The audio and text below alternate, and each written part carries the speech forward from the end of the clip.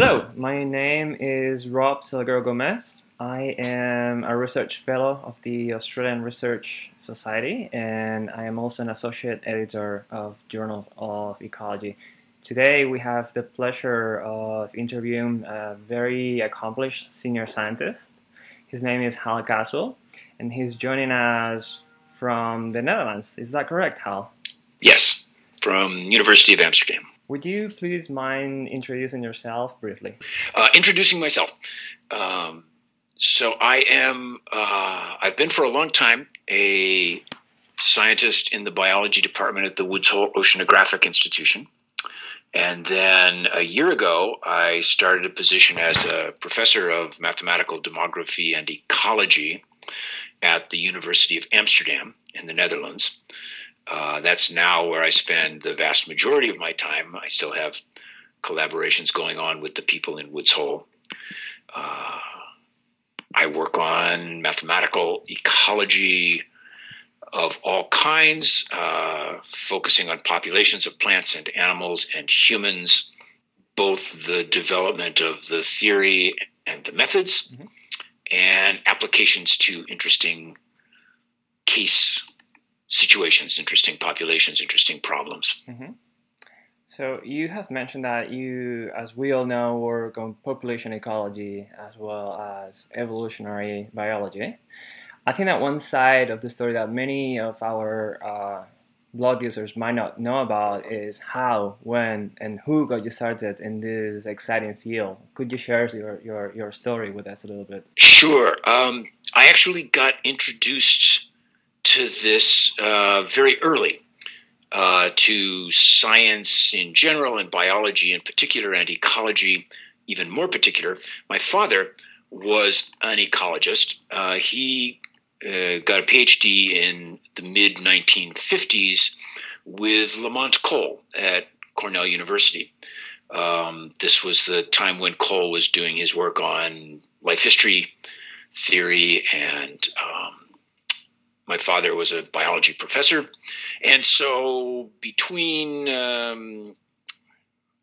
childhood insect collections and bird watching and tagging along on my father's field trips and lectures, I got exposed to a lot of different aspects of science and biology. And by the time I headed off to Michigan State University, I knew that I wanted to study ecology.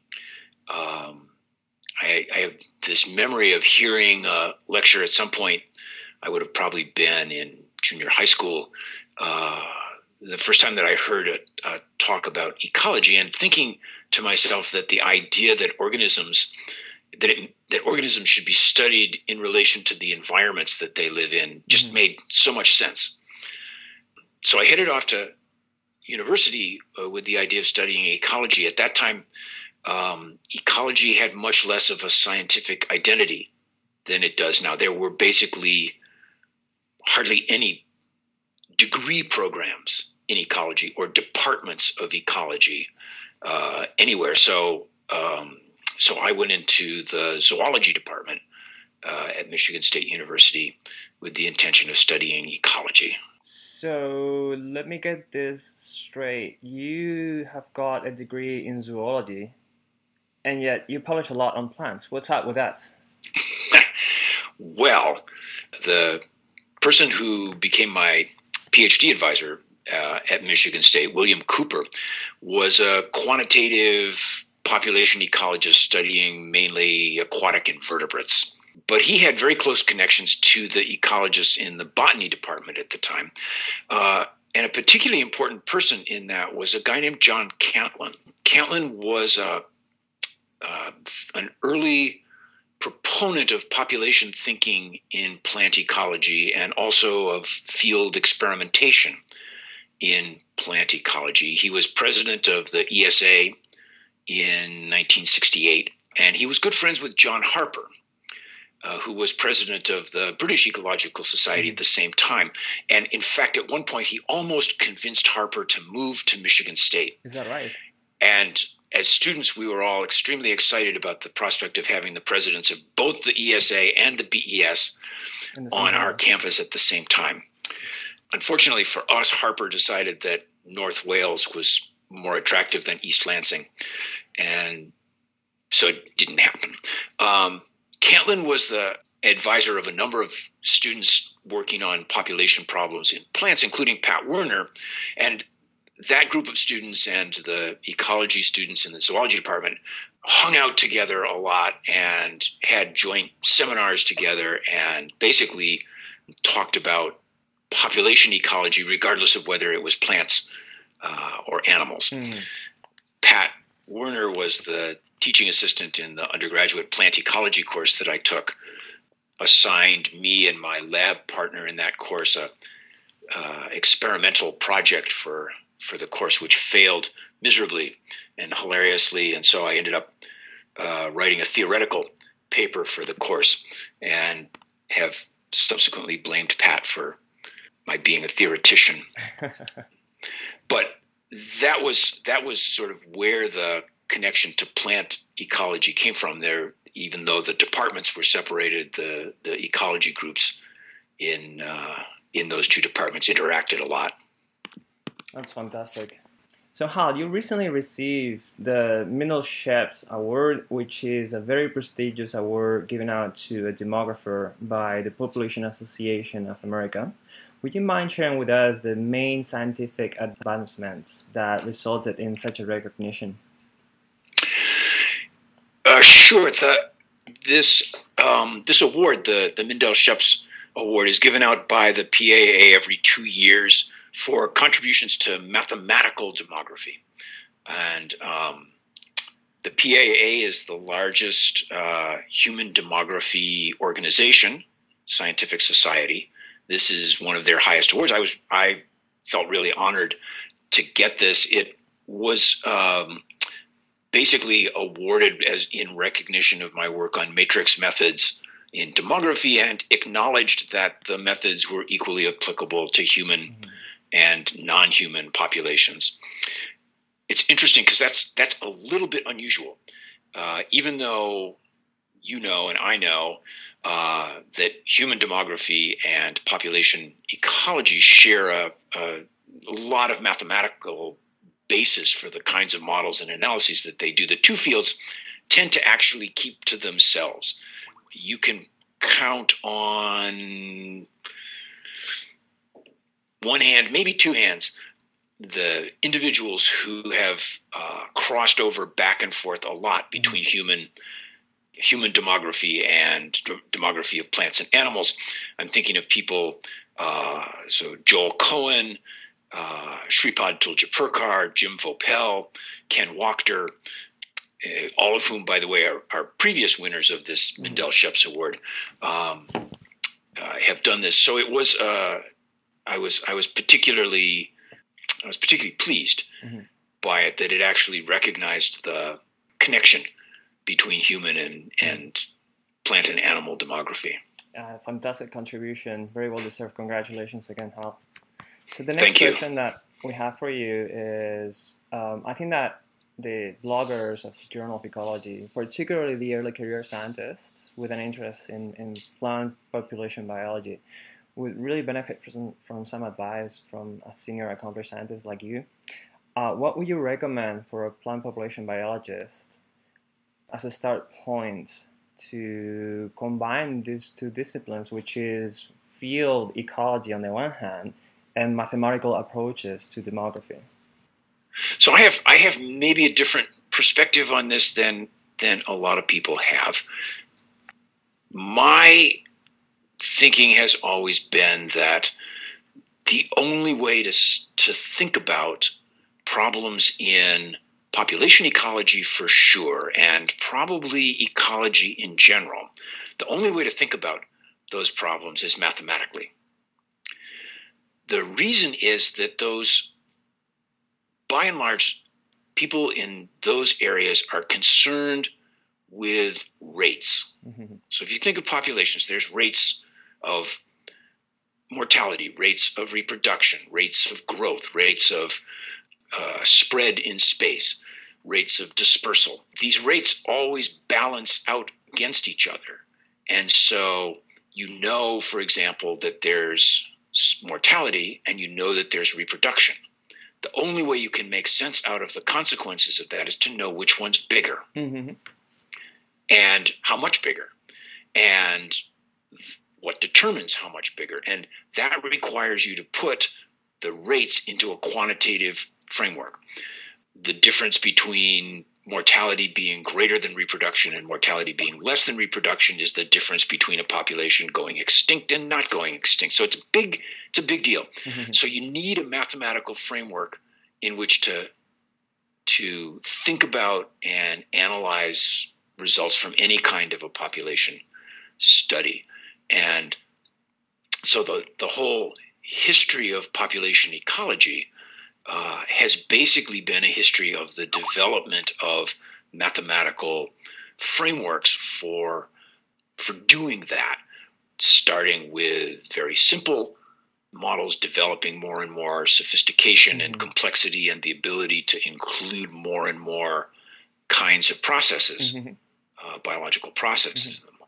The question about how to learn that mathematical material is an interesting one, and I can talk about that if you want, because it's a challenge for people trying to get into doing population biology.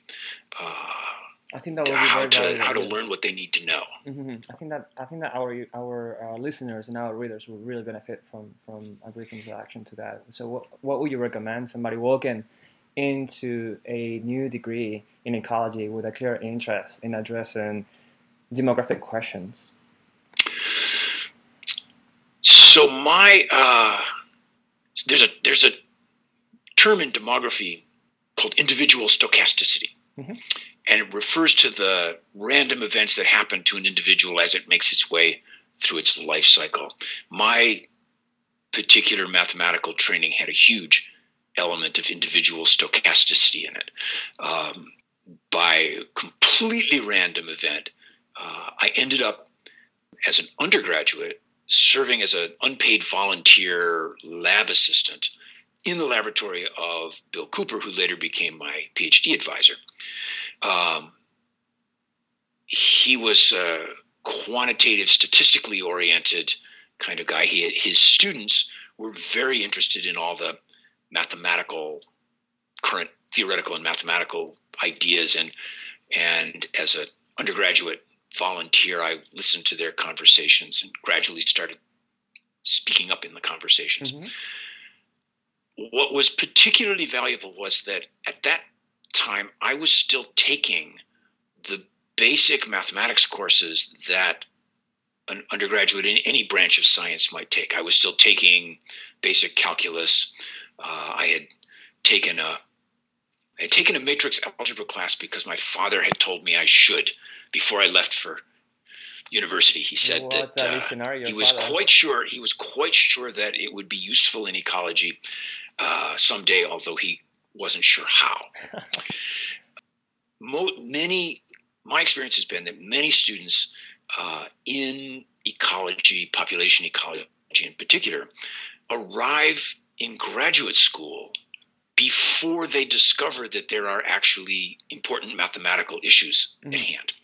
And by that time, they've forgotten whatever mathematics they may have taken at the beginning of their undergraduate career, because it hasn't sort of made any appearance for them between then and the point in graduate school where they begin to discover this. And it's very hard to go back and catch up. In my case, I was still doing it and taking the basic classes and discovering that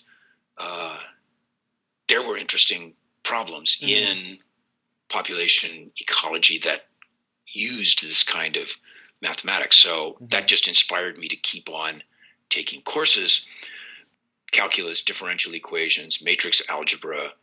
There was a project that began that was a collaboration between the ecology groups and the electrical engineering and systems science department. So I took systems analysis courses and stochastic process courses.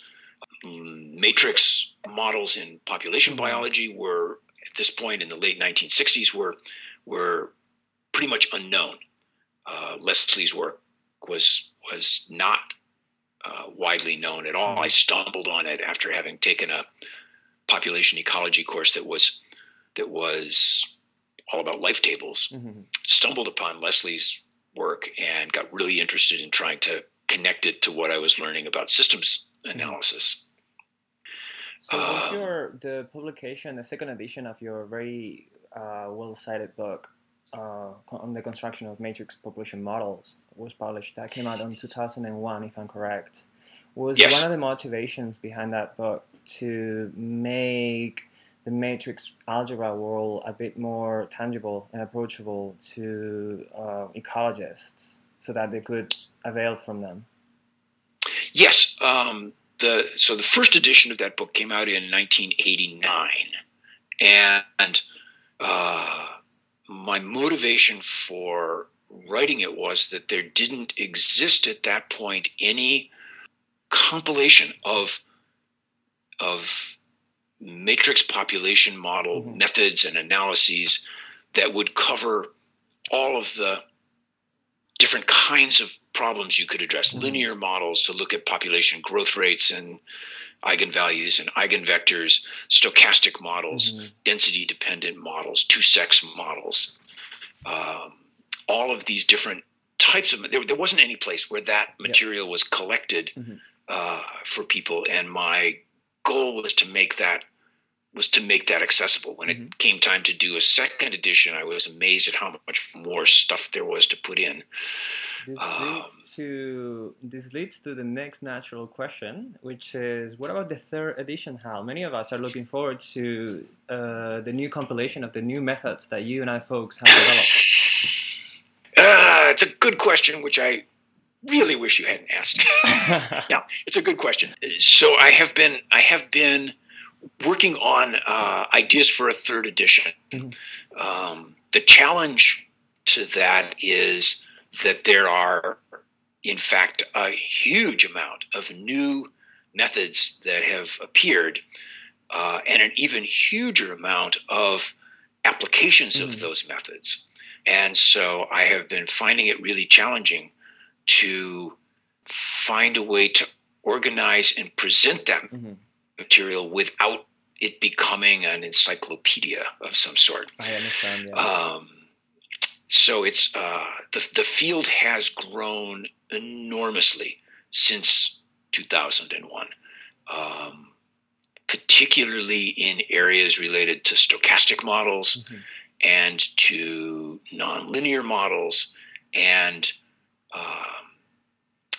huge developments in the general area of sensitivity analysis. So, like I say, I have ideas for a third edition. There's a lot of work required to figure out how to organize all that material. I completely understand. Well, as a future user of that third edition, I hope that I'll be telling all of our users. We'll be very much looking forward to that coming out soon. Let me move on to another question, which is a bit of a shifting. Let me. I'd like to go back to the what kind of math question. Is good, because there's a thing that I want to say in that. When I think about the kind of math skills that are particularly useful for a would-be population ecologist, a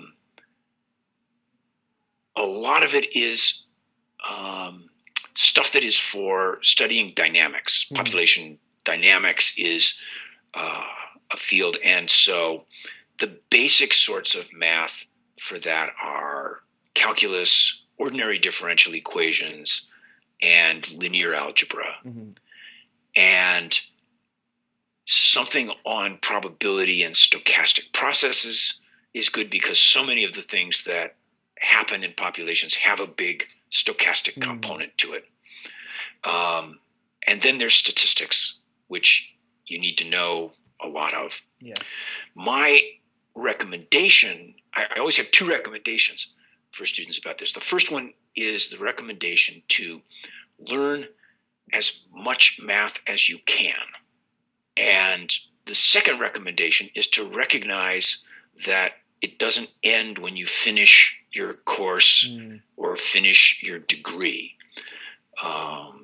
That the process of continuing to learn new mathematical methods, new statistical methods, is a never-ending one, and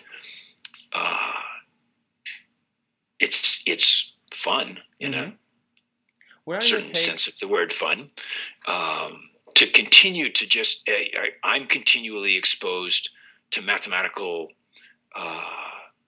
ideas, mathematical methods that I have to go and learn about even now. So study as much as you can of mathematics and keep on doing it. What about, so you have mentioned quantitative mathematics, of course, and statistics. What about the implementation of those two in actual programming? Also a really important skill to have. There's a benefit to knowing how to program almost in any language you want. So could be C, could be Fortran, could be R, could be MATLAB, because the act of writing a computer program forces you to break the calculation that you're doing down into steps that something as stupid as a machine can carry out. And that requires you to really think step by step through what it is that you're doing. So learning how to program is a really valuable skill to add to that list. Excellent. Thank you so much. And that's different from just learning how to use a prepared package for something. Yes. Those can be really useful also, but it doesn't have the same requirement that you think out the algorithm for what you're doing. Absolutely. Yeah, those are excellent tips for incoming graduates. Thank you so much for sharing that with us. So how, like I mentioned before, you're calling in from the Netherlands, but for a significant period of time in your academic career, you have actually been based in the US. So the logical question would be, in addition to a much better visa, sorry for the Americans in the room, what makes you want to go to the Netherlands? What are you doing there? I applied for and I got a advanced grant from the European Research Council, which provides 5 years of very nice support to develop a group and do a project. And the project that I proposed is one that combines a lot of the issues I've been thinking about for years now. And I applied for this without much expectation that I would succeed, but I did. So this gives me very nice base of support for carrying out research for this next 5 years. My position in the U.S. at the Woods Hole Oceanographic Institution is at a soft money institution. That is, researchers there are expected to bring in all of our salary, plus all of the expenses for carrying out our research, as well as funds if we want to support students or postdocs from research grants. And in the U.S., and I think in a lot of other places as well, but certainly in the U.S., that's becoming more and more difficult to do. There's more and more pressure on the funding agencies. There's more competition for their funds. They have more budgetary constraints, and they're less and less willing to provide that kind of support. So having this opportunity to come here to do this work was a really good opportunity for me. I still have connections in Woods Hole. There's a very good group, perhaps the largest theoretical ecology group in Europe at the University of Amsterdam here. And Amsterdam is a wonderful city. Indeed. Yeah. And there's the beer. Well, congratulations on that very well-deserved grant, and I am sure that you'll be enjoying Amsterdam. So the next question that we would like to ask you is, You see, it seemed to me at least, and to I'm sure many of the audience in listening to this podcast, that plant population ecology has been quote unquote ahead of the game in comparison to its sister discipline, that is animal population ecology, in some regards, but quite behind in other regards. So you mentioned how you have studied population dynamics of many organisms, regardless of the taxonomic affiliation, plants, animals, bacteria. Given that this is targeting plant ecologists, what do you reckon are some fields that animal demorphers are quite ahead of in comparison to us plant ecologists that we could benefit from? I've thought about this question, and I'm not convinced that ahead and behind is actually a useful distinction to make relative to this. The result of I have done demographic analyses of a pretty wide range. Next, I have a project coming up next year with cyanobacteria that will actually get me the bacterial end of the thing. So I can say that I will be able to say that I've done demography from bacteria to whales. And the processes and the way you think about populations are the same for regardless of what kind of population you are thinking of. There are particular aspects of any one population that may make certain aspects of a study more or less challenging. Plants are notoriously nice because they sit still, more or less. Some animals are particularly difficult to deal with because they don't sit still and they're really small. But in the end, it all boils down to being able to describe the life cycle, being able to describe the rates at which those processes in the life cycle happen, to be able to quantify the way that the environment affects those rates, whatever environmental factors are of interest, and to be able to say something about how that, Hutchinson used the word ecological theater, translates into evolutionary changes and selective pressures on those populations as a function of their life cycles and the environment that they live in. It's the same conceptual question, regardless of whether it's plants or animals that you're looking at. I'm really happy to hear that message, because I think that way too often those two disciplines have remained, like you mentioned before, artificially divided for some reason, and it's only been a handful of people, you included, who have transitioned between them back and forth. I think that there's much to learn from that. So here comes the probably most difficult question of the full interview, which is the job interview question. Where do you see yourself and where do you see the field in 5 or 10 years? That is, if you had to choose maybe 1 or 2 vibrant new directions for plant population ecology, what would you say those are, and how do you plan to contribute to them? I would say that questions relating to environmental impacts on plant populations, in particular non-stationary environments.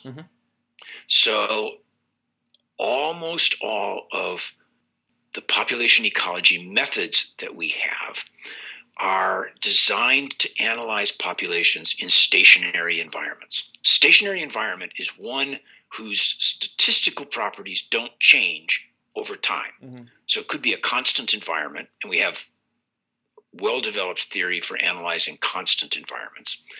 It could be a periodic environment, as long as the cycle that the environment goes through continues to stay the same over time. It could be a stochastic environment, which fluctuates randomly with some sort of stochastic process, as long as the mean and the variance and the covariances of that stochastic process stay the same over time. If the environment is non-stationary, we have very little theory to go on. The dynamics are all transient. And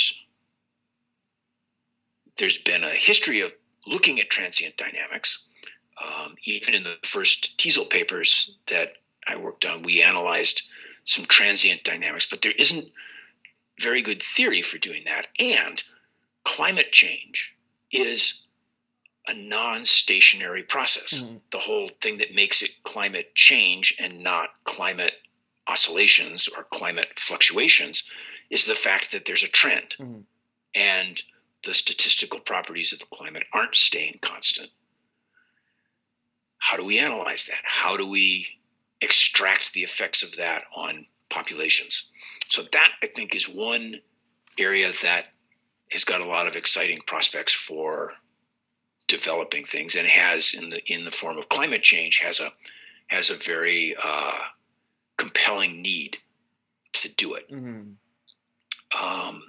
Another direction that I think is important is the development of data collections. So you and I are both involved in the Compadre and Comadre database project, which is in the process of making a large number of population projection matrices available for people to do comparative analyses. This, I think, is a really important development because of the fact that demographic data on plants or on animals is extremely expensive mm-hmm. in money and in human effort to collect. And as a result, no one individual can collect demographic data on a large number of species in a large number of places under a large number of conditions. Mm-hmm. And therefore, no one individual can get the data to make interesting comparisons across species or environments or growth forms. And so having that kind of data available to plant and animal population ecologists will generate a lot of really exciting comparative studies. So I don't have to convince you of that since you're leading the project to develop that, but I think it's a really important development.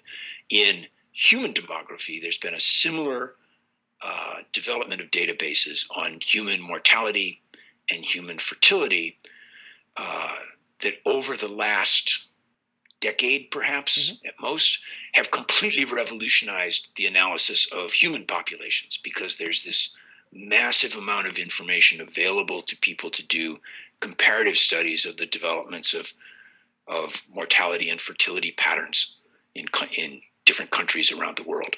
So the same kind of thing will probably happen in plant ecology. Mm-hmm. Very much looking forward to that revolution. Thank you so much for sharing with us those two vibrant directions. So Hal, you have published, according to ISI, about 180 plus peer-reviewed manuscripts, which is a really impressive body of work you have developed and contributed to the demographic world. A number of them have been published in Journal of Ecology, and they range very broad questions such as plant population dynamics or the evolution of senescence. I was wondering, if you had to choose one, which one is the one that you'd say has shaped the most your way of thinking about demography or science in general? So out of the papers that I've published in Journal of Ecology, the one that has had the most impact and been the most influential on me is a 1991 paper on population responses to fire mm-hmm. in tropical savanna grass species, Andropogon. This was a collaboration with Juan Silva from Universidad de los Andes in Venezuela and people in his group. And this was, as far as I know, this was the first time that anybody had used stochastic matrix population models coupled explicitly to a stochastic model of the environment. Mm-hmm. In this case, the environmental factor was fire. And so we built a Markov chain model for fires, which let us vary the frequency of fires and the autocorrelation pattern of fires over time. We didn't have to assume they were independent. They could be autocorrelated in various ways. And then use that as the environment in which the stochastic matrix model operated and generate the long-term growth rates and stochastic variability measures as a function of the environment. We found that you could identify a very clear frequency of fire below which this grass species could not persist. It required a certain minimal frequency of fire in order to persist, which savanna ecologists had figured was true for a long time. This actually was able to demographically analyze it. So I've used that approach, and other people have used that approach since then. I've applied it to fires in other environments and other kinds of species, applied it to floods, applied it to rainfall, applied it to sea ice conditions for polar bears and for penguins. Eventually, after that 1991 paper, the method got supplemented with developments for sensitivity analysis of those models. One of the other Journal of Ecology papers that I've written presented the methods necessary to do LTRE analysis for those models. I've used them for studies of individual stochasticity, both in longevity and in lifetime reproduction, usually with plant examples. So the approach to doing that, to me, is a particularly powerful one because we think of population dynamics as a response to the environment. And that's sort of basic ecology introduction thinking. This approach provides methods to actually develop demographic models in which the environment is explicitly there in the model as a piece of the analysis. That's excellent. So one of the species that you mentioned you have been able to apply this approach to is penguin. Talking about which, you recently published a paper in the prestigious journal Nature on the demography of the emperor penguin. Would you mind telling us about the main finding that you and your colleagues found in that paper? This was a paper on the emperor penguin. I've been involved in 2 studies of climate change on populations, one on polar bears and one on penguins. So North Pole, South Pole, trying to cover the whole globe. And these are, in a sense, these are similar to the approach in that 1991 Journal of Ecology paper. They rely on a stage-classified matrix population model for the species and coupled to an environment. In both cases, it was an environment that focused on sea ice conditions. The environment isn't stationary, so a lot of the analyses were simulation studies of transient dynamics. In the case of the emperor penguin study, Stephanie Genouvrier, who's a very good seabird biologist, had come to Woods Hole to work with me as a postdoc to develop models for the emperor penguin.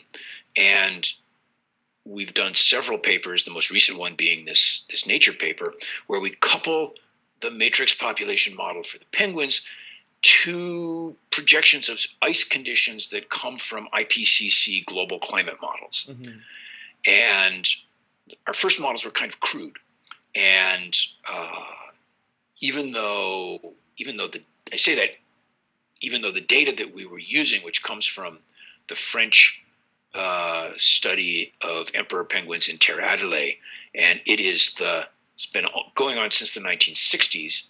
As far as I know, it's the longest individual-based population data set for any species of anything, certainly for any penguin.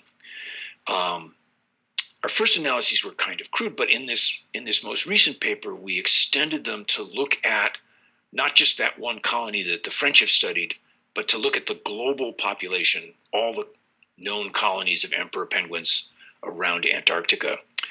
And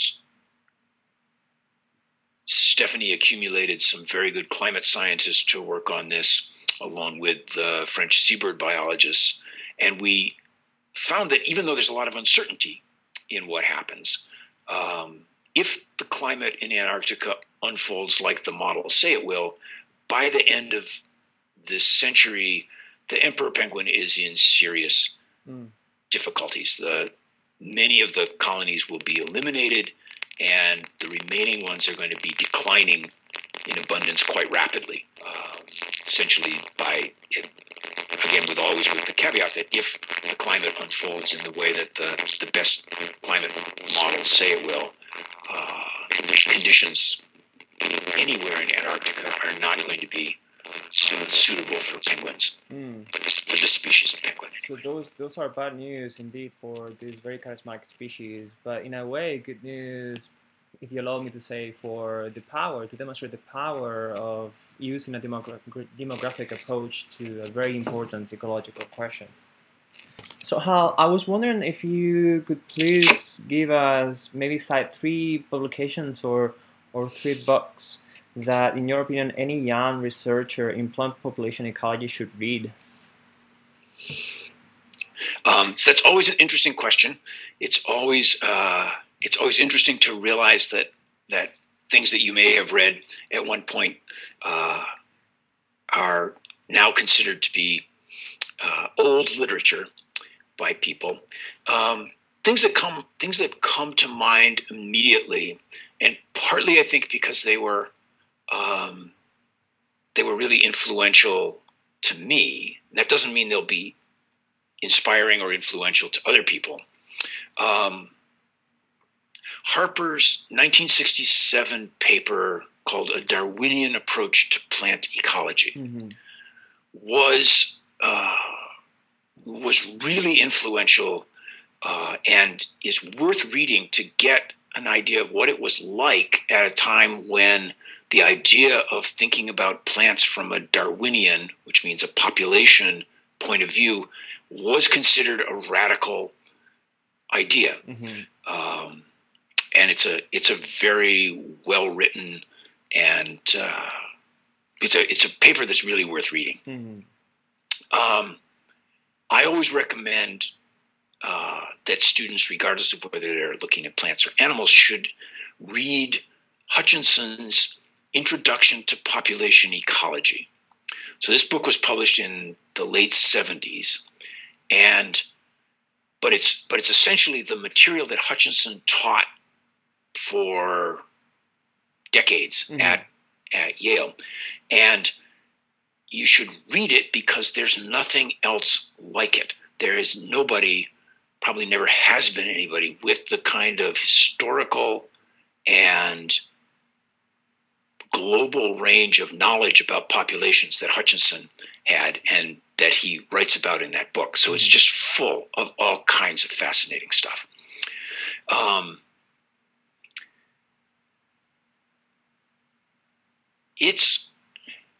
I always recommend that people should read Darwin, Origin of Species.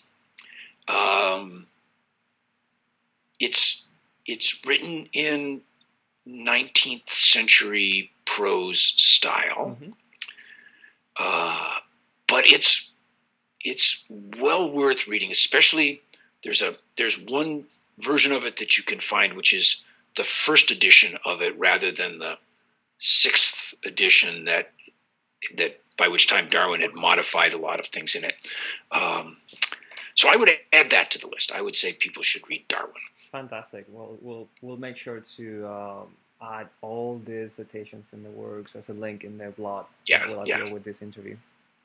So a little birdie called Facebook, namely, tells me that when you're not working and you're not traveling to go to conferences, you really like going to cafes. What is the Hal Caswell away from the office that most of us don't get to see?